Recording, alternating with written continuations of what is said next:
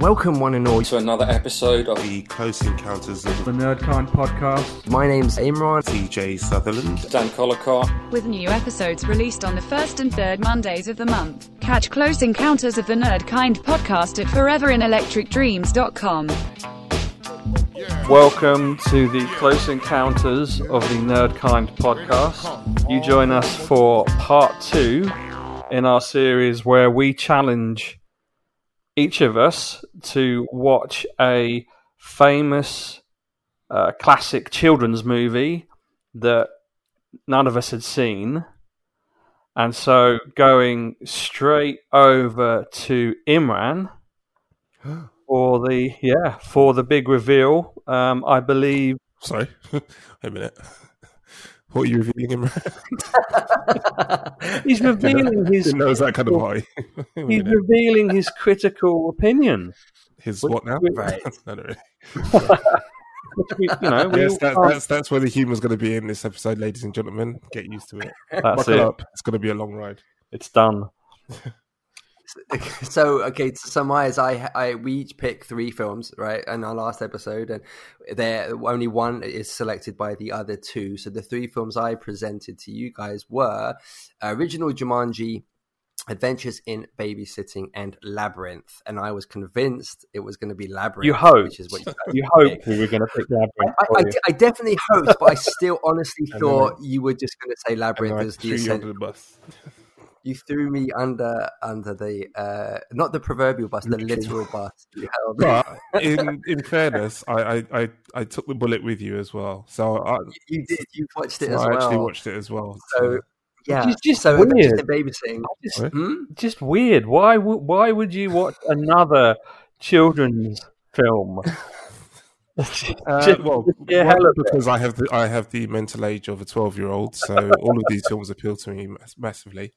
And I had a level of curiosity because I think I mentioned it in the last episode that I remember at the time seeing the cover and thinking, oh my God, this looks like another kind of Goonies kind of movie. And then getting duped by the false advertising. And so I was just curious as to, because I know I'd seen it, but I couldn't remember anything in it at all. So yeah, I ended up watching it again, just purely out of, and also just to give some context to what Imran was banging on about, because we know he talks nonsense half the time anyway, so I'll be able to correct his missteps. But I'm afraid, TJ, we don't care about your opinion. It's all about Imran's opinion, not yours. Savage. So Imran, Imran, take us through your experience. To surmise the film, for anyone that hadn't seen it, Adventures in Babysitting is a film about a teenage girl who is tasked with looking after her baby brother. She doesn't like the baby brother and wishes that the Goblin King will come and take the baby away. I nearly jumped in and was like, "Wait, that's not a baby brother. What the fuck?" Wait a minute. I'll let him roll with it. She wishes that the Goblin King will come and take him away, and he does. Jesus. And then her babysitting evening becomes a new adventure as she tries to get him back. David Bowie's portrayal as the baby brother. He's going to carry on. You're writing this for the whole week. I'm done. Can I just say one thing about that? As teenagers, well, at least me and TJ, anyway, because you haven't seen the film, but we prayed to the Goblin King that the woman, the sister in Labyrinth, would come and take us away. Oh yeah. Ooh, yes. So, yeah. Yeah. Bit of a weird side. I'm not going to say anything. Go on.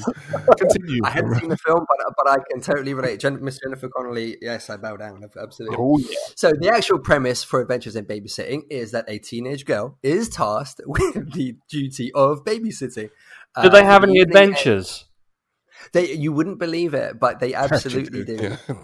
They absolutely did. And yes, she is basically lured out of the house with the children, and an evening becomes a series of wacky, madcap, and insane adventures. basically. And just to before I go any further, what were, just because I know you guys didn't have very positive reviews of it, if I remember correctly. So when we spoke last time, I think Tej was like, no, I it's a bit of a thumbs down at that time. So yeah, I think a large part of that came from my annoyance of expecting one thing and then getting something not quite what I was after. And and also bear in mind, I'm like 44 years old now. I'm trying to remember when that film came out. Was it 87? I think. So yeah, so I'm trying to remember a film that I watched when I was like 11 or 12. So in between Schwarzenegger and Commando movies. Exactly. Yeah. So cut me some slack, but of course. But Dan, what was your? You had a thumbs down as well? Was that right? Or did you not remember it? I remember the cover. I remember seeing it in the video shop.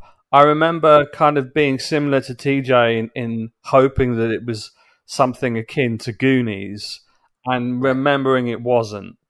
So I think I did watch it, but I couldn't remember a thing about it. Well, I when I selected it, yes, I expected Labyrinth, but when I selected this one, I still thought it would be a good 80s movie. I thought I'd still enjoy it. So I wasn't necessarily disappointed until you guys had sort of said, no, it's a bit of a thumbs down. But I loved it. I thought it was excellent. Oh my God, it doesn't rank that. No, totally. Like it doesn't rank at like Ferris Bueller level, like classic 80s, but I really enjoyed it. I was saying, like, Tej, what did you think? So, well, boy. Oh no. No, I credit, and I don't know if you picked up on what I said earlier when I said I had it on while I was doing some other stuff, and then I ended up watching it properly. Yeah, because I actually properly got into it, and it was actually pretty good. It was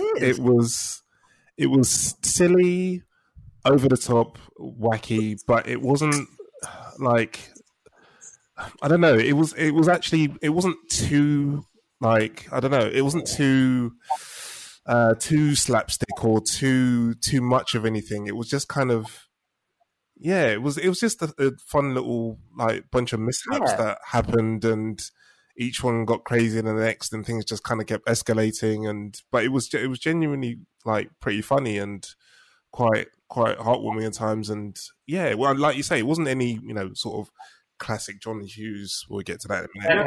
Hang on a minute. You both have managed to say a hell of a lot without revealing anything about the plot. So give us the basics. Well, so Elizabeth Shue is babysitting. She was extremely hot in that film, by the way. Just gonna throw that one in there. I forgot about Elizabeth Shue. I was like, women are going to be tuning out. First Jennifer, Elizabeth Shue, and our teenage 80s hormones going overkill again. Yeah, it's probably a bad subject. Well, yeah, but we have to show respect for Ali with an I, so that's just the way it's going to be. So she is her boyfriend, played by Bradley Whitford from West Wing fame. Oh, that's where I recognised him. It was funny when she opened the door to the boyfriend, and it's a similar sort of thing. I had a similar sort of experience with 16 Candles, where you got like these people who are supposed to be high. We've spoken about this before in American teen comedies or TV series. And they're supposed to be like these kids that are in high school, but you look at this dude and you're like, mate, you're 42 years old. You quit high school like 30 years ago. Get out. I'm sorry. But yeah, he looked I loved his red Camaro. Exactly. I loved his red Camaro with so cool license plate.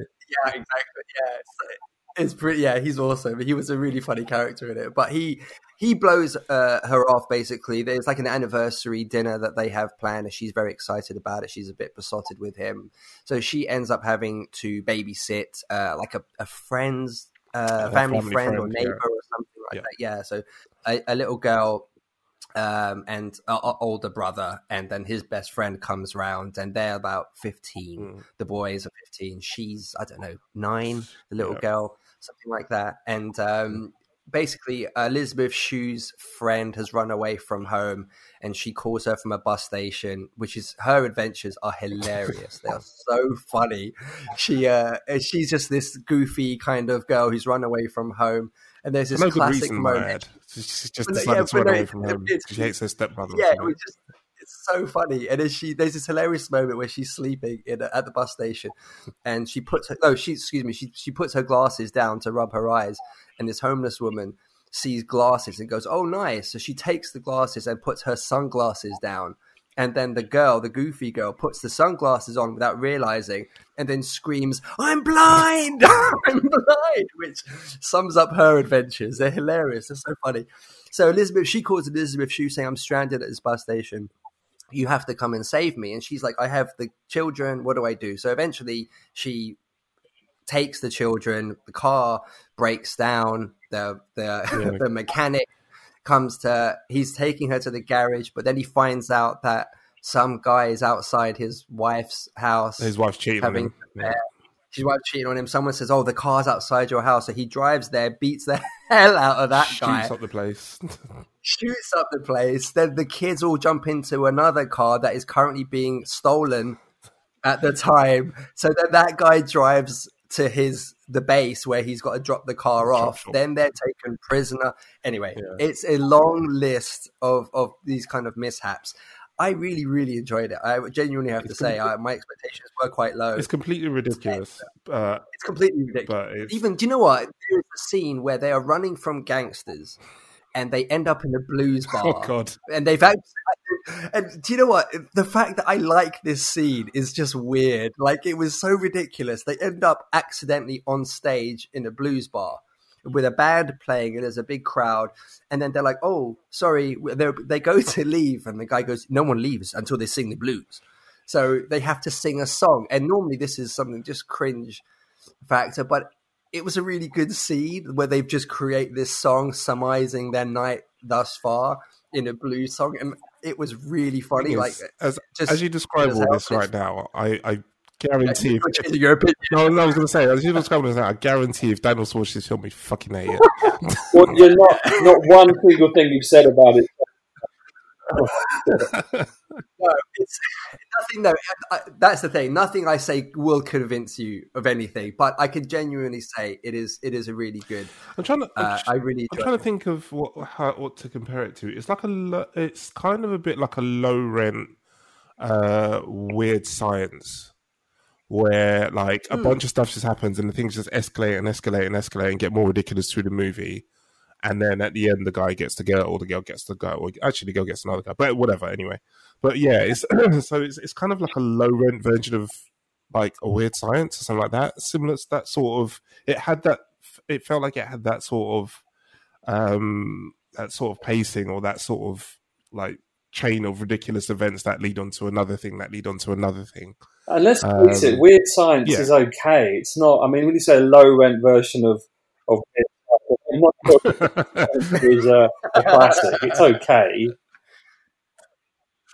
I love Weird Science, but hey, that's just probably why I probably like enjoyed this film. So it's funny, T. You mentioned that in terms of the girl gets the guy kind of at the end. Yeah. That was the weird. I watched. So there is a scene in the middle of the movie where they're on the run and they're trying to get money to get the car, and they meet this guy who instantly likes Elizabeth Shue and gives them the money that they need to get the car. He's in it for minutes. He's in it for mere minutes. But at the end, the very last scene of the film, he turns up to the house with an item. Stalker, absolutely. He turns up to the house with something that the kids forgot. And then after having literally spent 5 minutes together, they share the typical 80s end of the movie kiss. And you just watch it with like 20/20 goggles and you're just like, what a completely ridiculous and unnecessary end to this film. Right. It was almost like the story was that you can only end a film with someone with the love interest. You have to have a love interest that had no relevance to the film or plot in any way, shape or form. Mate, if you think that was bad, 16 Candles, man. Hang on. So, Imran, apart from Elizabeth Shue, which you covered, are there any other actors or actresses of note that you want to call out from this? Absolutely. There is a scene, TJ, I'd be interested to know if you picked up who this was, but there is the little girl, the 9-year-old girl, her hero is Thor. She's obsessed with Thor. She's obsessed with Thor. When they get the car, did you see who it was? I recognise the guy's face. I can't remember. So did I. I recognise his face, though. I don't know who it is. The mechanic comes out, and he is, designed to look in essence like Hemsworth as Thor. Yeah. He has long blonde hair, very, very good looking, very tall. He's wearing like a t-shirt, buff guy. That was Vincent D'Onofrio, Daredevil's Kingpin. I was looking at this guy. I looked at his face, and I'm like, I know this guy. Who is it? And I googled it, and I'm like, oh my god, way younger, that's Vincent. Way slimmer, way more hair. Also like taller, he's totally worth as well. Felt like weird. Yeah, it was such a bizarre. Like honestly, Dan, I implore you just to Google Vincent D'Onofrio, Adventures in Babysitting. You won't believe it. Like it's so bizarre. I recognise his face, and I was like, oh, it must have been like a TV show I saw or something like that. And I couldn't think what it was, and I actually completely forgot to look it up afterwards. But that's crazy. That was bizarre. I couldn't believe it. Did you? That was so. Yeah. Did you catch the MCU post-credit scene way before MCU? Oh shoot! No, I didn't. Was there an end scene? There's a post-credit scene after the credits. I stumbled on it by accident because I was watching on Disney Plus, and I was scrolling through. And I don't know why. Maybe it's just because there's something I do on automatic pilot now because I've been watching MCU films lately, and I always check for post-credit scenes. But I was just scrolling right to the end, and then I was like, "Oh, it's like just a little thing come up," and I went back. All it is though, it's just it goes back to, when they leave the guy on the outside the building, and he's after the little girl's trying to get away from him, it just goes back to that again, and he's still hanging out outside the building calling for help. Wow. So, yeah. Do you know there's a scene, Dan, where from the gangsters that are chasing the kids throughout halfway through the movie, there is one of the henchmen is sort of subtly trying to help the kids however he can, and at the very, very end of the film, one of the two boss bad guys is standing outside on a skyscraper ledge where he's stuck. And the henchman looks over, and the guy looks at him and says, "Help!" And he sort of smiles and goes, "Oh, he'll be fine out there for a bit." And then as he's taking the kids to help them, the big boss turns up and says, "Hey, get out of here. I'm going to kill these kids." And then this henchman punches the big bad guy in the face, knocks him out, and then goes, "Come on, kids." And they all go, "Yay!" And I thought, no matter how this film ends, no matter what you think of anything, they are going to kill that man. Somebody's going to they are going to kill. Like, there's no ending. Potentially, what happens with they are going to kill that guy. He's dead. I was going to say potentially 2 people are dead because the guy hanging off the building, I'm pretty sure he died, and also the guy that turned on his boss, he's definitely dead. He is so dead. Like they are going to wait. The guy. Well, he's going to wake up and he's going to kill this guy. He was prepared to kill kids. Yeah. He's going to kill this guy. He's just going to let you slide. God. Nope. Yeah, there was no happy ending for that guy. No matter how 80s they tried to project that scene, It's done. He's dead. Anyway, that's my review. Massive thumbs up. If you're an 80s fan, okay, but let's say out of 10, what's your score? Oh, a good 7-8. A good. I'll give it an 8 because I enjoyed it because my expectations were very low. So TJ, I'd say a strong 7. Okay. Yeah, strong 7. Yeah. It was good. It was fun. Yeah, I at no point during the movie was I thinking, "Why am I watching this movie?" It's the best review ever. I'm looking forward to the moment you next watch a movie where halfway through, like, why am I watching this? What the fuck? I only sat down to eat my tea. Trust me. I get a feeling that you're going to say that for 16 Candles, but I don't want to jump ahead. I'm not sure. Let's set it up. So the 3 movies that TJ were choosing from were Porky, I wish I could remember. Porky's 2, and I believe Porky's 3. Oh, sweet. How the fuck did I end up with 16 Candles? Yeah, what were my 3 movies? 16 Candles. Close Encounters of the Third Kind was one. How to Train Your Dragon. How to Train a Dragon. That was the other one. My God, your memory's exquisite, and your notes from last. Train Your Dragon 1, How to Train Your Dragon 2, and How to Train Your Dragon 3. There are 3 of them. There's a third, isn't there? Oh, Yeah, did you say train or drain? That's a very, very that different sounds film. very wrong. No children should be watching that. Yes. Okay. Yeah. So, that's my turn. So you chose 14, 16, 12 candles. Well, you guys chose We chose 16 16 candles We for you. chose, So yeah. how did you get on with that one? So 16 Candles. It's a John Hughes movie, so classic coming of age story. It's actually his directorial debut as well. So, boy, does it show.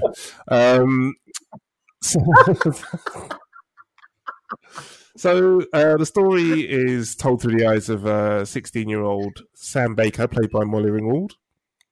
And it's set primarily on the day of and the day after her birthday. It's got Michael Anthony Hall in it from Weird Science, ironically. And actually, Molly Ringwald and Michael Anthony Hall were stalwarts on John Hughes' films, I think. They're both in Breakfast Club. Michael Hall's in Weird Science. I think one of them popped up in... Stand By. What was the other one? Pretty in Pink. Molly Ringwald was in Pretty in Pink as well. Was Michael Anthony Hall in Stand By Me as well? I can't remember. But anyway.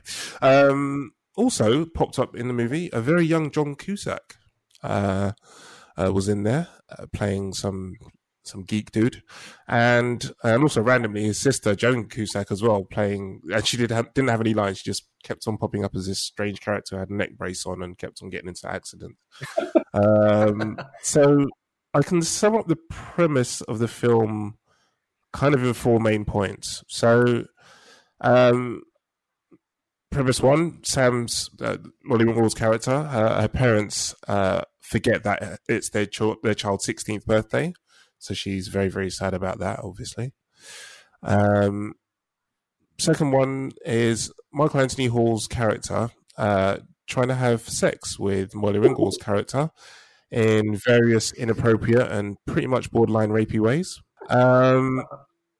Third one, Molly Ringwald's character pining after the school hunk, who's actually going out with the typical kind of prom queen, most popular girl in the school. So it's most popular guy in the school going out the most popular girl in the school.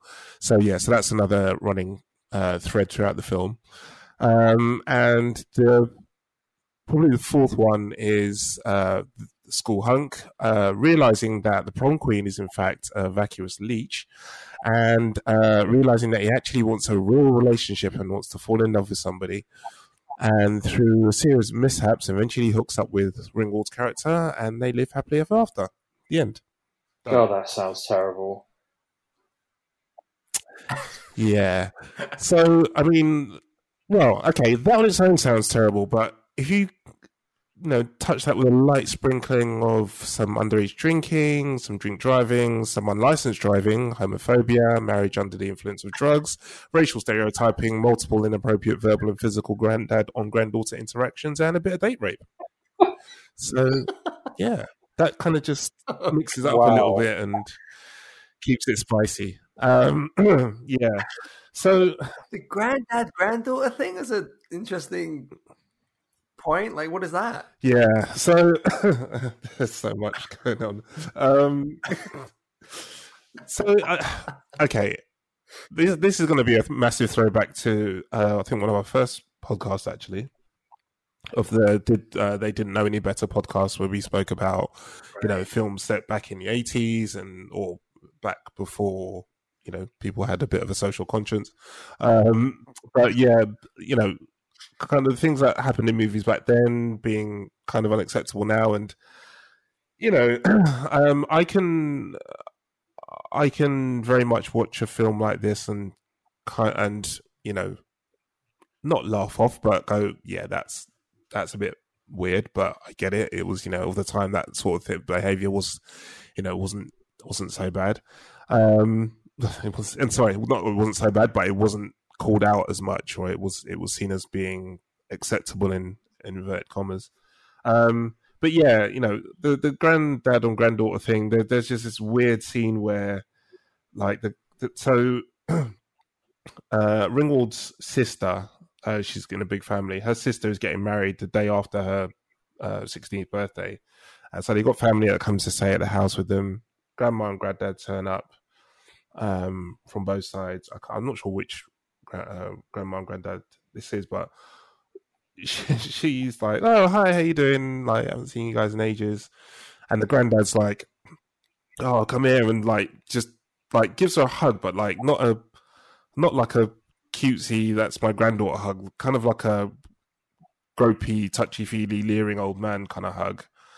And then the grandma is like, "Oh no, like, get off her. Let's take a look at you." And she like makes her stand back, and she goes, "Oh, look, she's getting her boobies." Oh. I'm like, to the granddad. I was like, that's a bit weird. Even for the 80s, that's a bit fucking weird. So, yeah. And then there's a couple other off comments that the granddad mentioned about her having sex or not having had sex or something like that. Anyway, that was a bit weird. But yeah, there's a scene where there's a huge party at the school hunk. I forget the character's name. I should have probably written that down. At the school hunk, I'm going to call him, his house, and they just smash the shit out of this guy's house. But it's like a bunch of school kids, shitloads drinking. Everyone's absolutely wasted.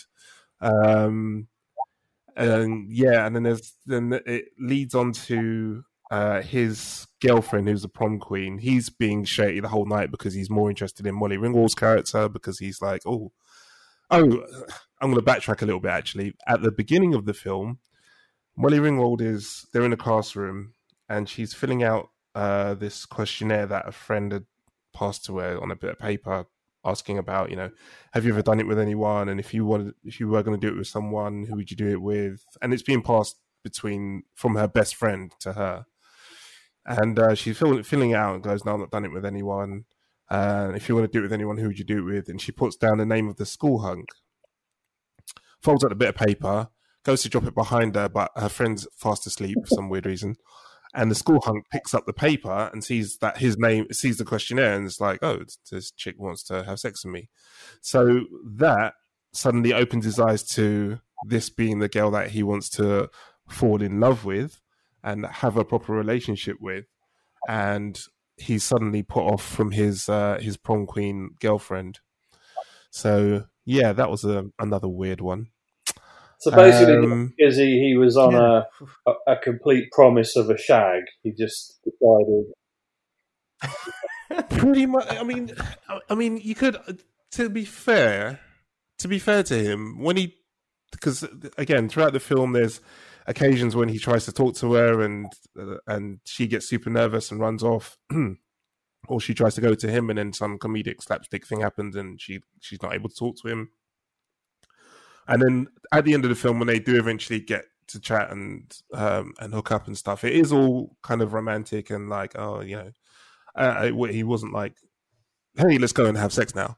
But yeah, essentially that was the in for him to have his eyes opened up to Ringwald's character, and for him to go, "Hey, this is the woman I want to spend the rest of my life with." Wow.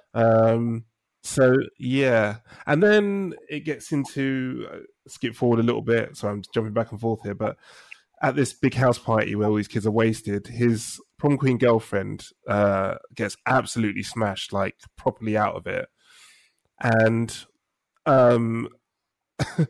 she's properly passed out and whatever. And School Hunk gets talking to Michael Anthony Hall's character, who in the early parts of the film had been trying to get together with Molly Ringwald, and she was completely uninterested.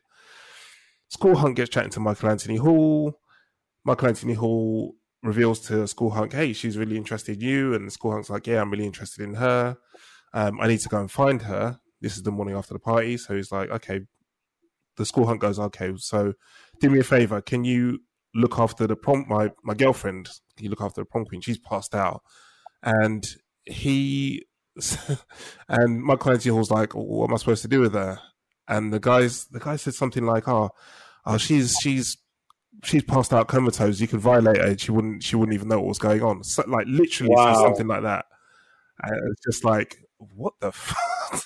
It got super like that line alone was just like properly like yeah, it was just really weird. That's it. So here's the line I wrote it down actually. It says Jake, his name is Jake, tells Ted that his girlfriend Caroline is in the bedroom right now, passed out cold. I could violate her 10 different ways if I wanted to.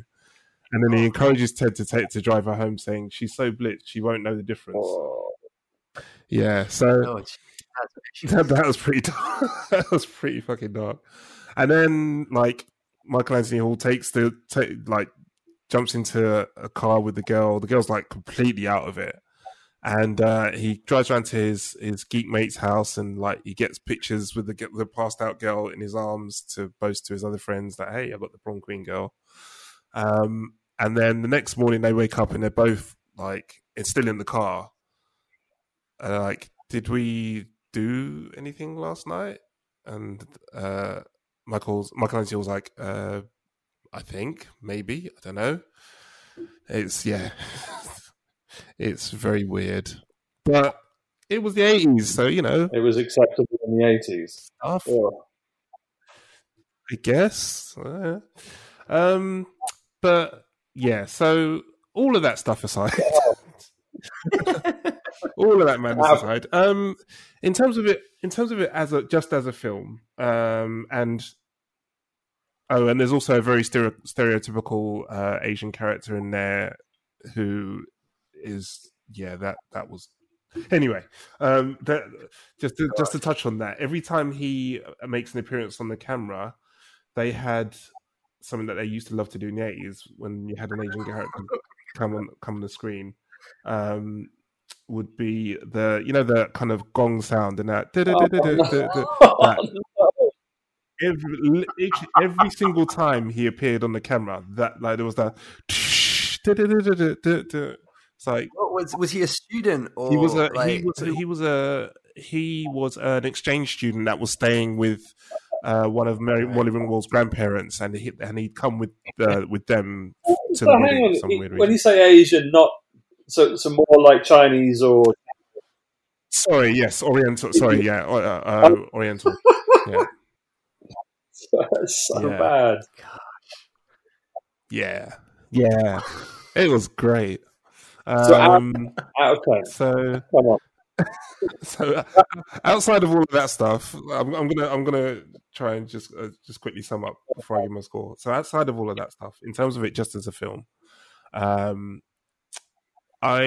you could really tell that it was an early John Hughes movie because there were a lot of elements in it that he kind of rehashed for later films, and it wasn't as tight, it wasn't as coherent as, like A Breakfast Club, I think, which was his next one, or Ferris Bueller's Day Off, which is a classic, or any of like his films go. And it's funny, I was looking at a list of his films, and I guess it's the same for any director. As you go along, you get experience, your stuff gets tighter, and it will get, and theoretically it should get better. But yeah, you can tell this is like his first directorial movie. So it's kind of a bit all over the place, and it feels a bit like it doesn't quite know what it's trying to. It's trying to do a lot of different things at the same time, and it's his earlier stuff was like the National Lampoon stuff, and there's some of that kind of crass slapstick, humor in there, kind of Porky's kind of vibe as well. So yeah, it was not great. But it wasn't a complete disaster. So, just one question. So, even though they forget her birthday, the 16 candles are supposed to be the candles on a birthday cake, yeah? For her. Yes. So So the reason why that comes about, so they forget her birthday on her actual birthday, and then the next day they realise, now, oh, I'm really sorry, I can't believe we forgot your birthday, yada yada yada. Eventually, the wedding happens, and that's where the marriage under the influence of drugs happens, because her sister's super nervous, or she's on a period, I think. They give her shitloads of Valium, and she's pretty much passed out on the altar while the guy's getting married to her. I'm not even sure how that was legal, but anyway.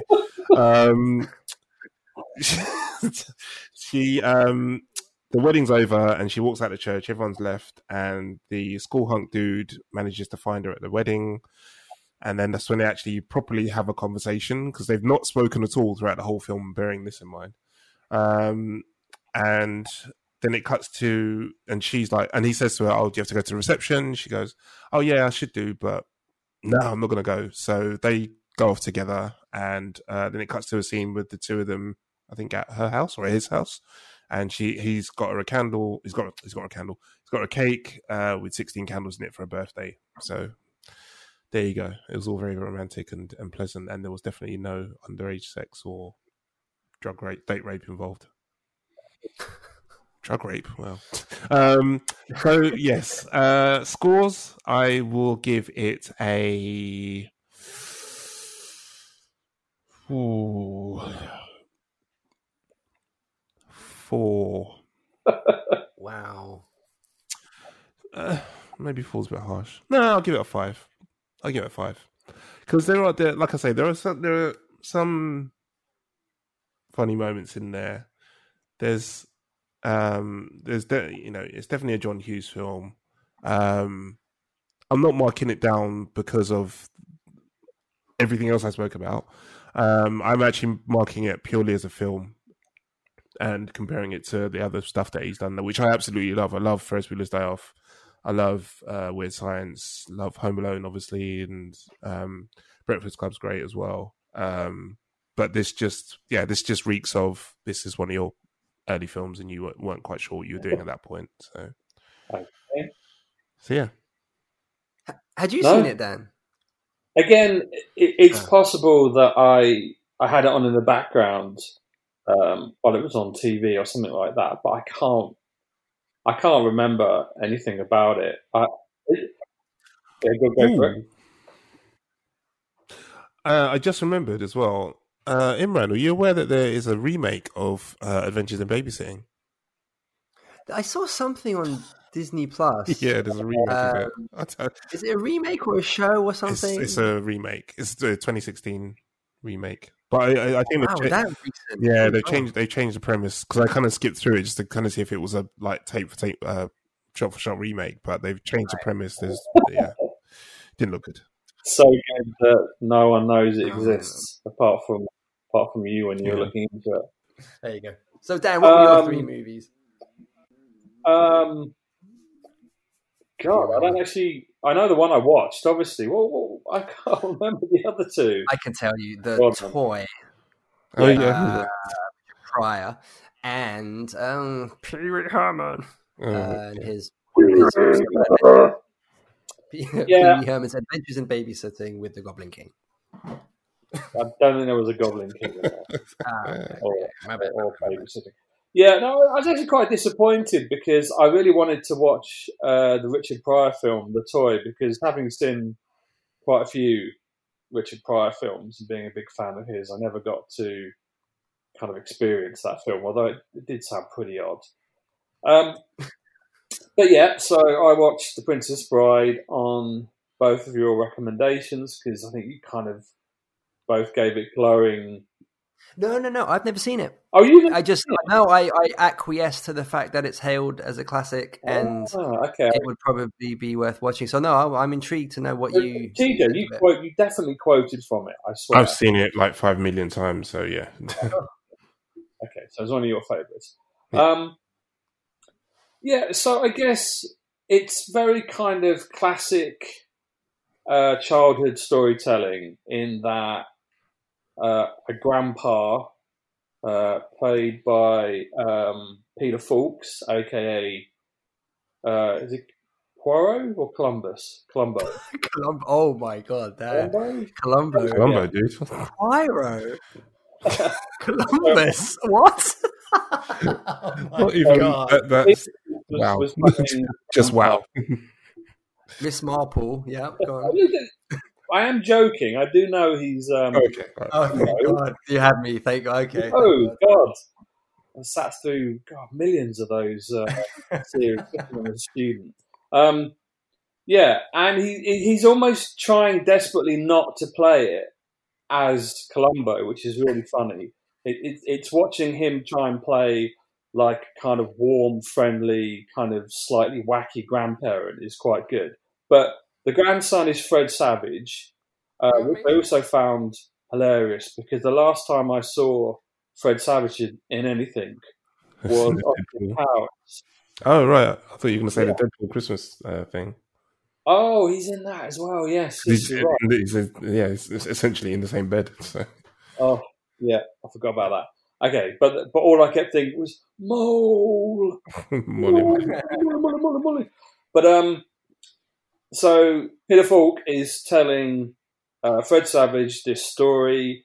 Fred Savage doesn't want to hear a story, but then as soon as he starts reading it, he gets really into it, and it's really exciting. And it's a fairly kind of typical story about Atreyu and the Luck Dragon, and they go on this really amazing mission. Oh no, hang on, that's never ending story. Sorry, different story. But yeah, that's a much better film. Can we watch that now? No, anyway.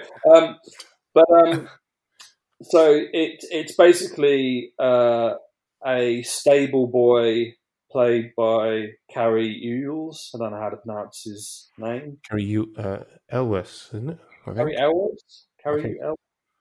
Cary Elwes, and the rich kind of princess is played by Robin Wright, and I don't think I've ever seen her in anything other than what's the one with Kevin Spacey? Not The West Wing. House of Cards. House of Cards. Yeah. So I think seeing her as that kind of powerful, megalomaniac, egotistical power woman, and then seeing her as a princess in this just quite, it kind of blew my mind. She ends up getting married to a real arsehead of a prince called Prince Humperdinck. Great name. Great name. As you do. And it pretty much unfolds that there's these three characters, Vizzini, Inigo Montoya, and Fezzik. Did you say all those names? It's just making me laugh. They're such brilliant names. So Fezzik is Andre the Giant, and he's absolutely fantastic in this. I've never seen, apart from, I know wrestling involves a hell of a lot of acting, but I never remember Andre the Giant saying that much in the ring. But in this, he's just fantastic as a giant. Vizzini is played by Wallace Shawn, who always plays the kind of squeaky little man. I think he's the Grand Nagus in Deep Space Nine, also in Young Sheldon, and Mandy Patinkin, if I get that right, who is Inigo Montoya. Definitely not Antonio Banderas. Yeah, who I thought was in my mind because I've seen bits of this movie before. I thought it was Antonio Banderas. So so Mandy, best known to me as Saul Berenson in Homeland, one of my favourite actors of all time. So they kidnap the Princess Bride. I can't remember why. I think they're trying to extort money out of the prince in the kingdom. And eventually Wesley kind of rescues her, but he's dressed up, pretending to be this kind of black pirate character. Dread Pirate Roberts. That's it. Which none of that really makes much sense, how he went from being a stable boy to the Dread Pirate Roberts. And he eventually I think he foils all three of them. He has to fight all three of them. Yep. And this is all being done, from a perspective of the grandparent who's telling the story. And every now and then Fred Savage interrupts and there's bits of dialogue. But in the end, the Giant and Inigo Montoya kind of team up with, what's his name? Wesley. Yeah, Wesley, in order to rescue the Princess Bride. So they're enemies at the start, then they become sort of friends, and they have to fight the evil Prince Humperdinck and his men to get her back. Without going, I don't know, too much spoilers, they obviously manage it. Yeah. Pretty much it. Also, I just realised something. I'm the only person that's seen all three of the films that we've... I just realised that as well. You've engineered this masterfully. It's very worrying. But Inigo Montoya, he's got his revenge mission. So the whole thing that he wants to kill the man who killed his father, that he cut... Did he cut off his fingers in the... No, the man who killed his father has 6 fingers on one hand. Okay. So we don't know why he's got 6 fingers. It's just... It's a genetic mutation. Okay. Normally how that kind of thing works. No. So yeah, there's a whole kind of revenge mission that he's trying to find the guy who killed his father, who also happens to be the head of Prince Humperdinck's Royal Guard, etc., etc. So I have to say, I thought it was one of the best casts of any kind of classic children's film that I've ever seen. I love the fact that Peter Cook plays a priest in it. And who was it? The biggest cameo, which I couldn't remember but was fantastic, was Billy Crystal. Yeah. With an amazing kind of face prosthetic. He plays Miracle Max, who kind of brings Wesley back to life at one point so he can carry on his mission. And even has Mel Smith in it. Yeah. As a sort of... It's a really strong cast. Yeah, as he kind of plays like I don't know what you call him, like a hunchback. Yeah, kind of like a lab assistant to what's the name, to the man with 6 fingers, right? I think it was. Yeah, exactly. But yeah, he's like a hunchback kind of dungeon living person. That's a really shit description. Sorry. He lives in a dungeon and he's got a hunchback. I don't know. He's like, what's Frankenstein's assistant? That's what I was trying to think of. Igor. That's it. Igor, that's it. He's that's what that's what I was trying to think of. Yeah, so I think it's really well put together. It's a Rob Reiner film. It's nicely paced. It's quite comic. It's well acted. There's not a lot you can't really love about it. I mean, I think my 10-year-old or 9-year-old self would have loved that film if I'd seen it. The ending kind of peters out a bit. I remember almost sort of switching off a bit, but I think overall it was pretty good. I'd give it a solid 7 out of 10. I enjoyed it. Interestingly, Carrie, how do you... Elwes. Yeah, Elwes. Carrie Elwes. I thought he was fantastic, but you don't see him in much. Since then. Oh, okay. Yeah, that's true. I think was he in Stranger Things? He was the mayor. Yes, he was. I'm going to say yes. Yeah, I think he's the mayor of. Is it Hawkins, the town? Yeah, I think so. His first name's Ivan. Blimey. Yeah, he was the Iceman equivalent in the Charlie Sheen Hot Shots movie as he well. was brilliant in that. He was so good in that. Yes. Okay, that's a really good call. But And he was in Saw. Oh, Yes, he he's was. one of the policemen. Yeah. No, not one of the policemen. Or is he? No, he's a doctor. Ah, interesting.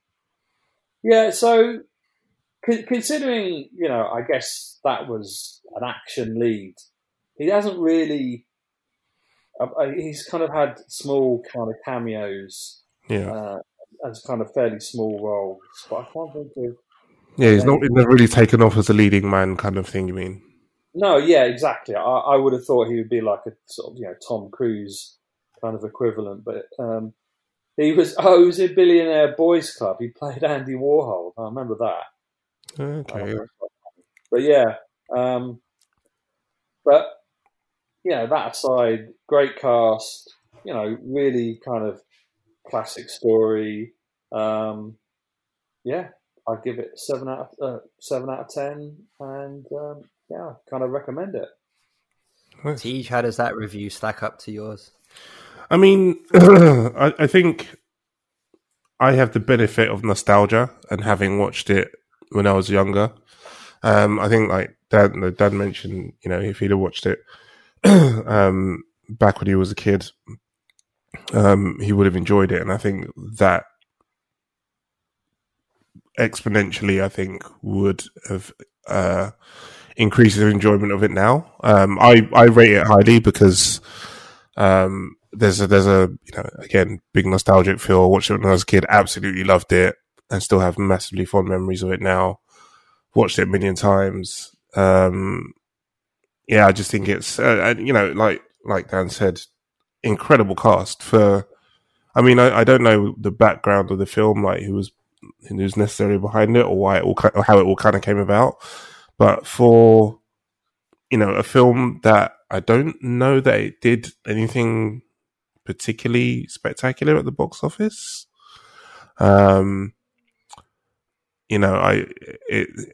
It has an incredibly strong cast for the time.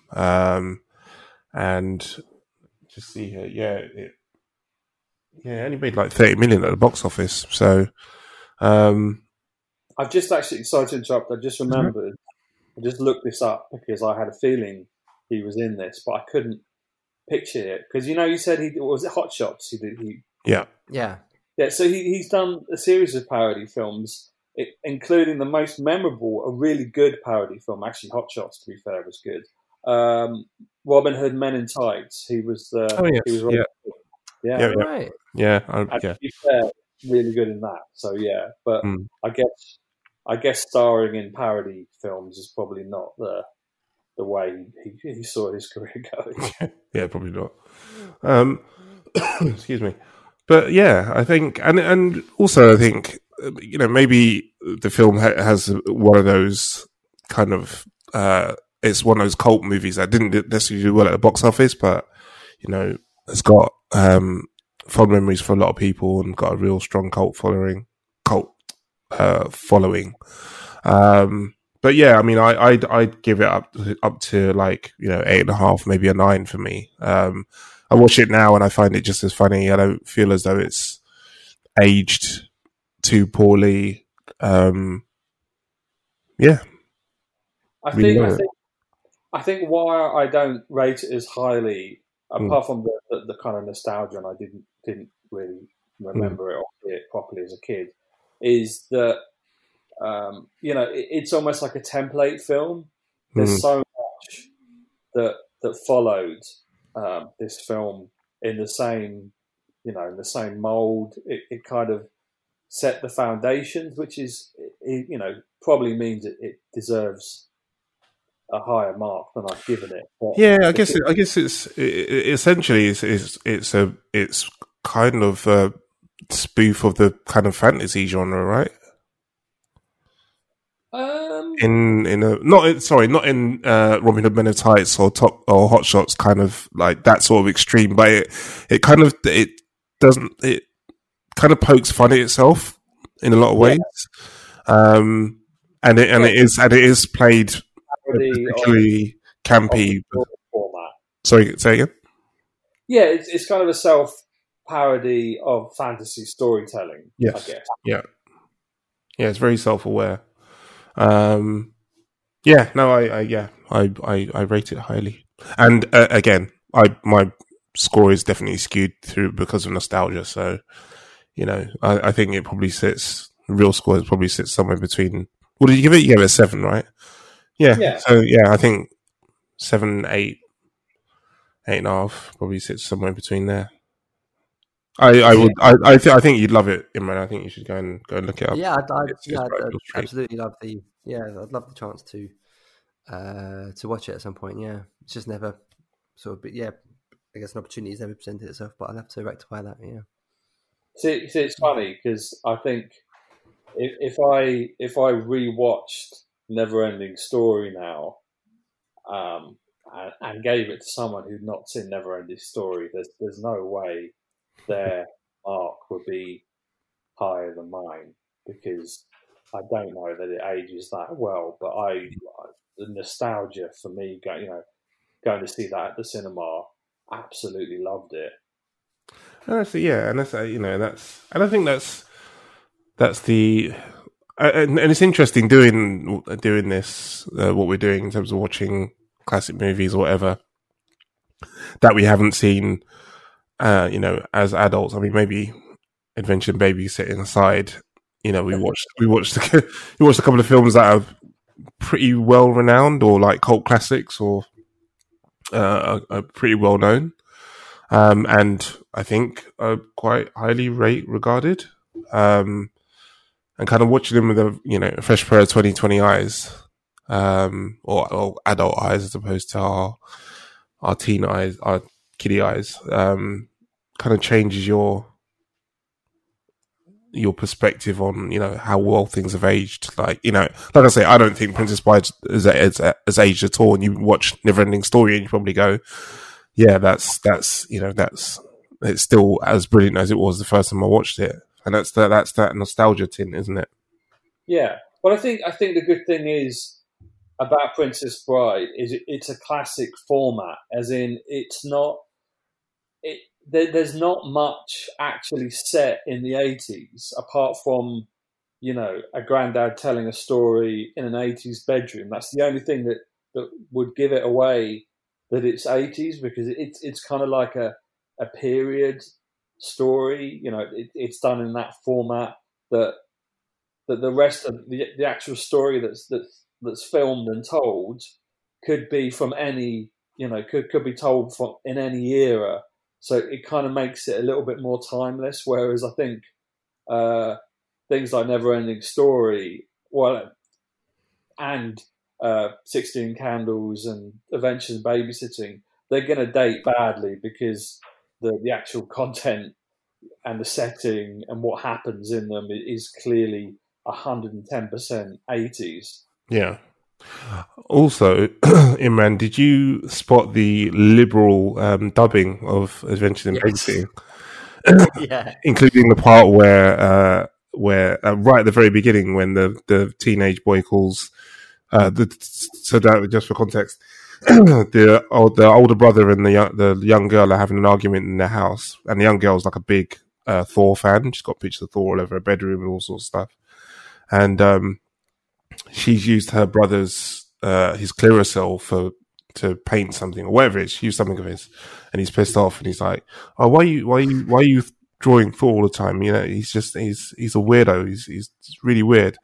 And he's like, "No," and she's like, "No, he's not." And he's like, "Yeah, he's a homo." You're like, "Wait, what?" But they dubbed it to. Did they? Oh, sorry. They dubbed it to him saying a weirdo, right, from homo. Oh, that was the. I think that's what it was.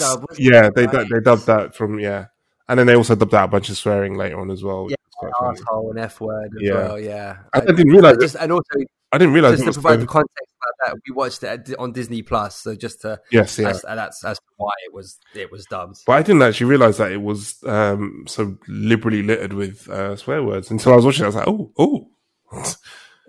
And most of them was okay, but then some of it was like, ooh, no, that doesn't make any sense. I think there was one bit where the girl called another girl a bitch, in like she was calling her a bitch, but they changed it to witch.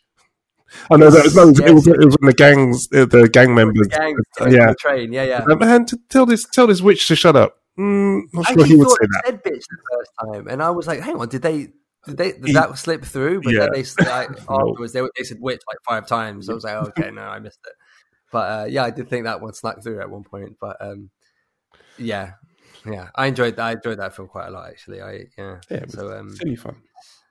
Yeah, unsurprising edits, bearing in mind it was on Disney Plus. So fair enough. Cool.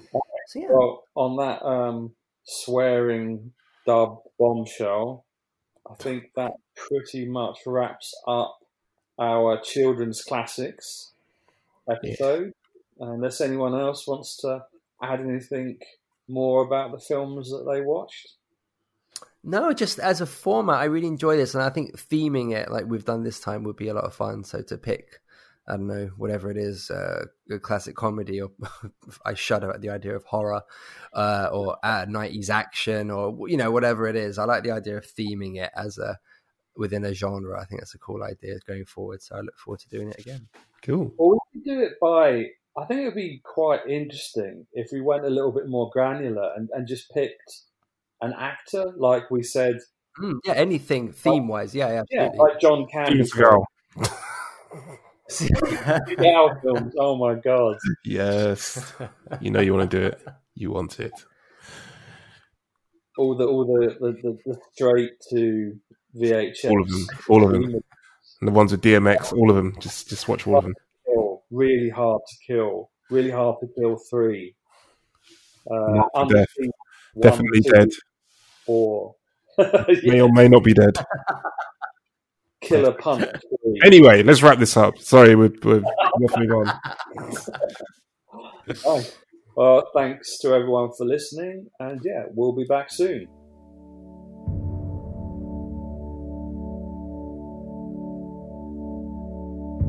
Come, my love, I'll tell you a tale of a boy and girl and their love story, and how he loved her oh so much, and all the charms she did possess.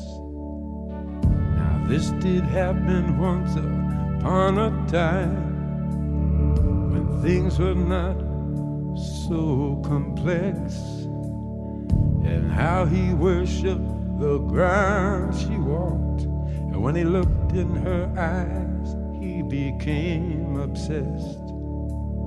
My love is like a storybook story, but it's as real as the feelings I feel. My love is like a storybook story, but it's as real as the feelings I feel. It's as real as the feelings I feel.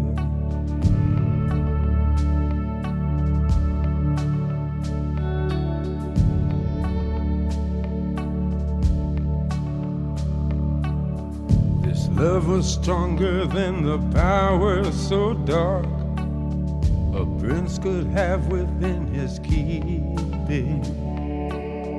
His spells to weave and steal a heart within her breast, but only sleeping. My love is like a storybook story, but it's as real as the feelings I feel. My love is like a storybook story, but it's as real as the feelings I feel. It's as real as the feelings I feel.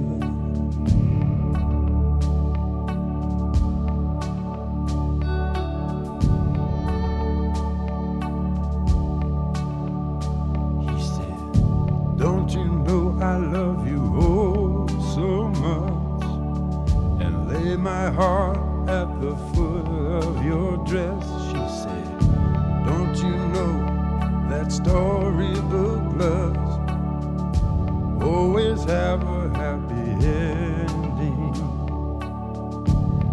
Then he swooped her up just like in the books, and on his stallion they rode away. My love is like a storybook story, but it's as real as the feelings I feel. My love is like a storybook story, but it's as real as the feelings I feel. It's as real as the feelings I feel.